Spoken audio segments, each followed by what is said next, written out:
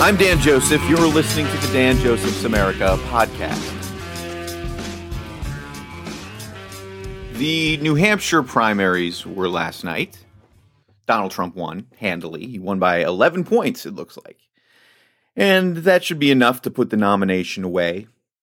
I actually expect Nikki Haley to drop out within the next few days. I don't think she wants to lose her home state. I certainly wouldn't, but she would if she decided to stick it out. If she couldn't do better in a state that's full of moderates like New Hampshire and independents who can cross over and vote in the Republican primary, if she couldn't do better there, she's not going to be competitive in a southern state full of very conservative primary voters, even if it's a state where she was governor. So it's over. And MAGA has once again emerged victorious from a primary. MAGA. And the MAGA movement is an entity that's not fully understood by a lot of people. We always hear Joe Biden talk about MAGA extremists. For the Democrats, MAGA has sort of come to be this catch-all term for any Republican. It doesn't matter how moderate you are. It doesn't matter how much you dislike Trump. The Democrats will call you MAGA anyway because their focus groups are telling them that most voters have a negative connotation of that term. But there's more to MAGA than just Trump.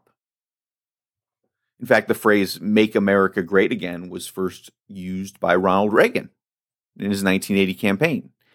And it spoke to this sense in the early 80s during the Carter years that there was something fundamentally wrong with the country in its current state. And at the time, there was high inflation, energy prices were really high, we were getting pushed around by Iran and the Soviet Union. People were very pessimistic about things. And then Reagan, who was an optimist, comes along and says, it's all going to be okay. And then America went on to have this huge economic boom. We destroyed the USSR. So America went from a time where it felt bad about things to an era where we felt really good about being Americans. That lasted for about 20 years. Now, Trump's MAGA is a bit different, and I'll get into that in a minute. But the similarity is that just like in 1980, we're not happy with the direction the country is going, and we haven't been for some time. If you look at the polling where they ask whether or not people think we're headed in the right direction or the wrong direction as a country, about 30% of Americans think we're headed in the right direction.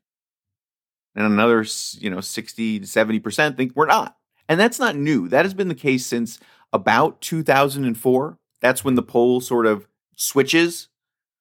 And what was going on in 2004? The Iraq War. That war was a moral blow for the United States. It made a lot of people really angry. And to this day, you will find that a lot of conservatives who supported the war and supported going into Iraq are just as mad about it now as the left was back in the 2000s. And we didn't lose in Iraq. We actually ended up killing a lot of terrorists, liberated the country from a madman, but because we had more casualties than America was used to, and because we didn't find WMDs, the perception was that we lost and that it was a failure. And that was demoralizing to people. Then, of course, you had the financial crisis. That event and the response to that event helped destroy trust in one of America's most fundamental institutions, right? The banks. And it upset other people when we bailed out the banks, including those folks who would become known as the Tea Party, who they are now MAGA. That's the people who were the real Tea Party supporters are now the true MAGA people. But again, this whole thing, it just added to the pessimism about America. And then you had Obama came along. And for a bit, for a couple months, Americans were hopeful again because he was a new shiny object for a bit. Hope and change, right? But the problem was that Obama turned out to be just a normal politician. And he inflamed the right even more with the jamming through of Obamacare. He was very condescending towards Red America.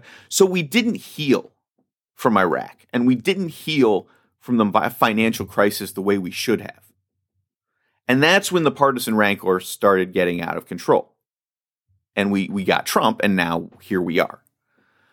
But the sense among many people is that America's best days are behind us, and that America is on the wrong course. So Make America Great Again started as a way of saying something's wrong here, and if we want good times to come again, we need to change the trajectory of the country. Because if you look back, no matter how much you like Obama, the Obama years were a time of pessimism, really, because the economy was sluggish the whole way through. So Make America Great Again came from a place of economic pessimism. The same place that it's coming from now. Because when the economy is good, Americans are happy. We're happy. We're satisfied with the direction of the country, unless there's a war or something. But when it's bad, we're miserable. But it also, the Make America Great Again movement and the Tea Party for that case, it was also a response to perceived mistakes that it was believed the political class and the elites had made. Iraq, right? That was seen as a huge mistake. The financial crisis, where there were all of these loans that defaulted because the government set policy that they thought would make it easier for the poor to afford homes. Now, was America not great during the Obama years? No. I still think we're still a great country. We weathered the storm of the financial crisis. Our politicians probably saved us, actually, by passing the bank bailout despite strong opposition. I think George Bush can be seen as a hero for leading that effort. But the sense was that politicians were screwing everything up and that they'd been wrong about everything, and we need to go back to a time when we were optimistic and happy.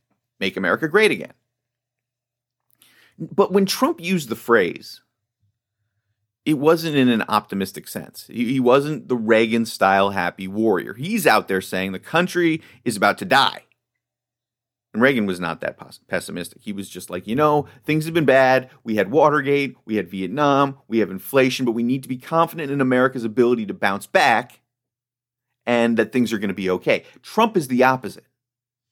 He's like, things are going to be terrible if anyone besides me is elected. And I'm the only one who's not going to get us into wars, and if my opponents win, we'll have economic catastrophe, and America's on the precipice of collapse. Now, is this true? No. The reality is every president is faced with a contingent that thinks the republic is coming to an end. The Republicans said that with Obama, Democrats said that with Bush, now they're saying it with Biden. What do they say?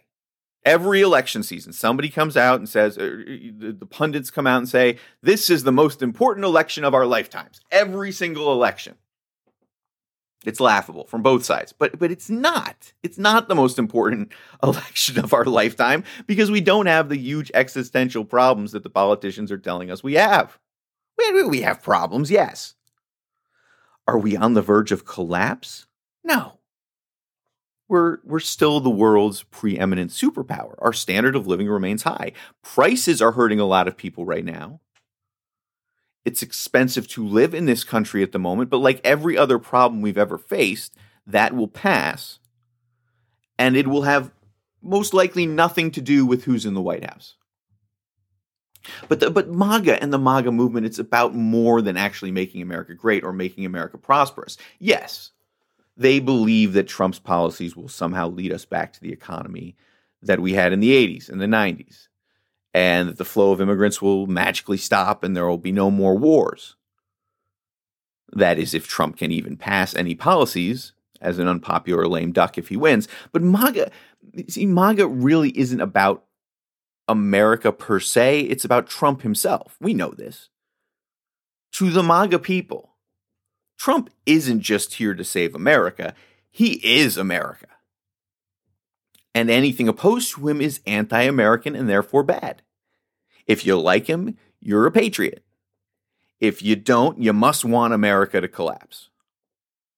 So instead of having this issue-oriented national conversation about our problems, MAGA has just oversimplified it into being a singular choice between whether you're with Trump or not. Whereas Reagan had his 80% rule, where he said the person who agrees with you 80% of the time is a friend and an ally, not a 20% traitor. Well, now, unless you're with Trump 100% of the time, you are a traitor to America. And you don't want what's best for the country. That's the mindset. I'm not saying this is exclusive to MAGA, but MAGA is big and powerful, and in many ways has wrested control of the American political system away from those who favor a more nuanced approach to politics. Populist movements tend to do that. And yeah, look, I'll say this. In many ways, things were better when Trump was sitting in the White House. There's no doubt about that.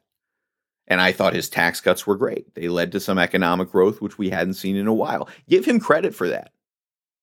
But MAGA has made it so Trump is responsible for everything good and not responsible for anything negative that may happen.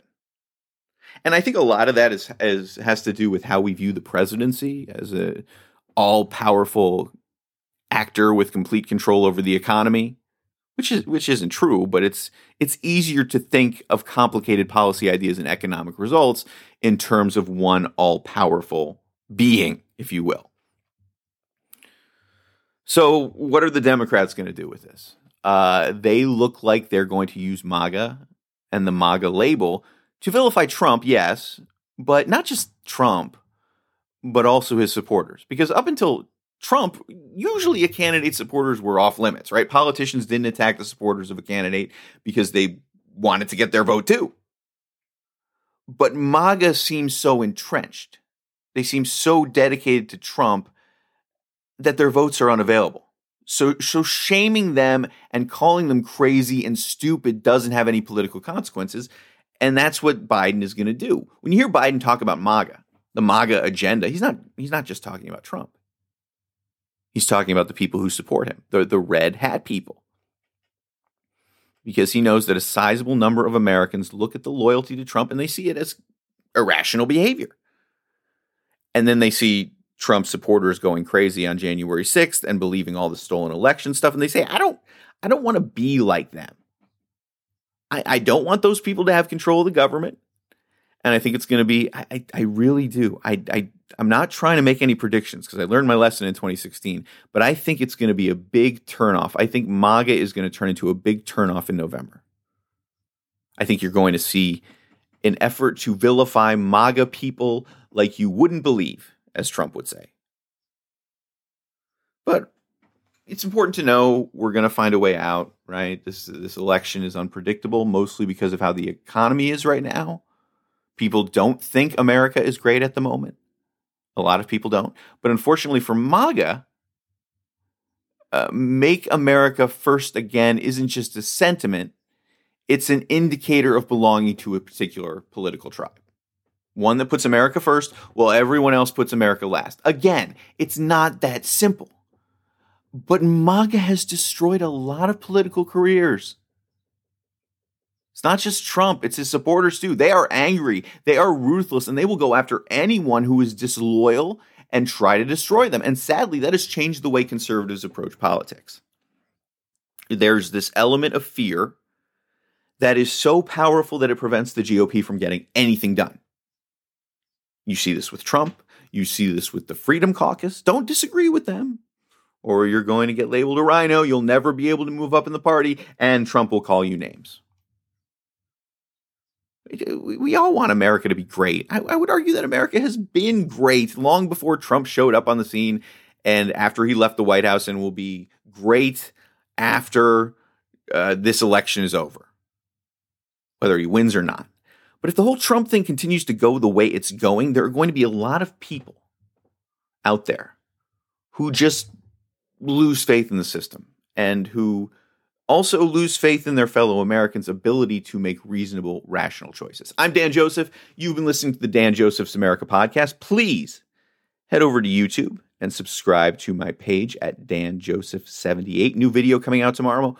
Tomorrow it's on Big Pharma, pharmaceutical companies. Why do so many people hate them? I'll explain. I'll see you then.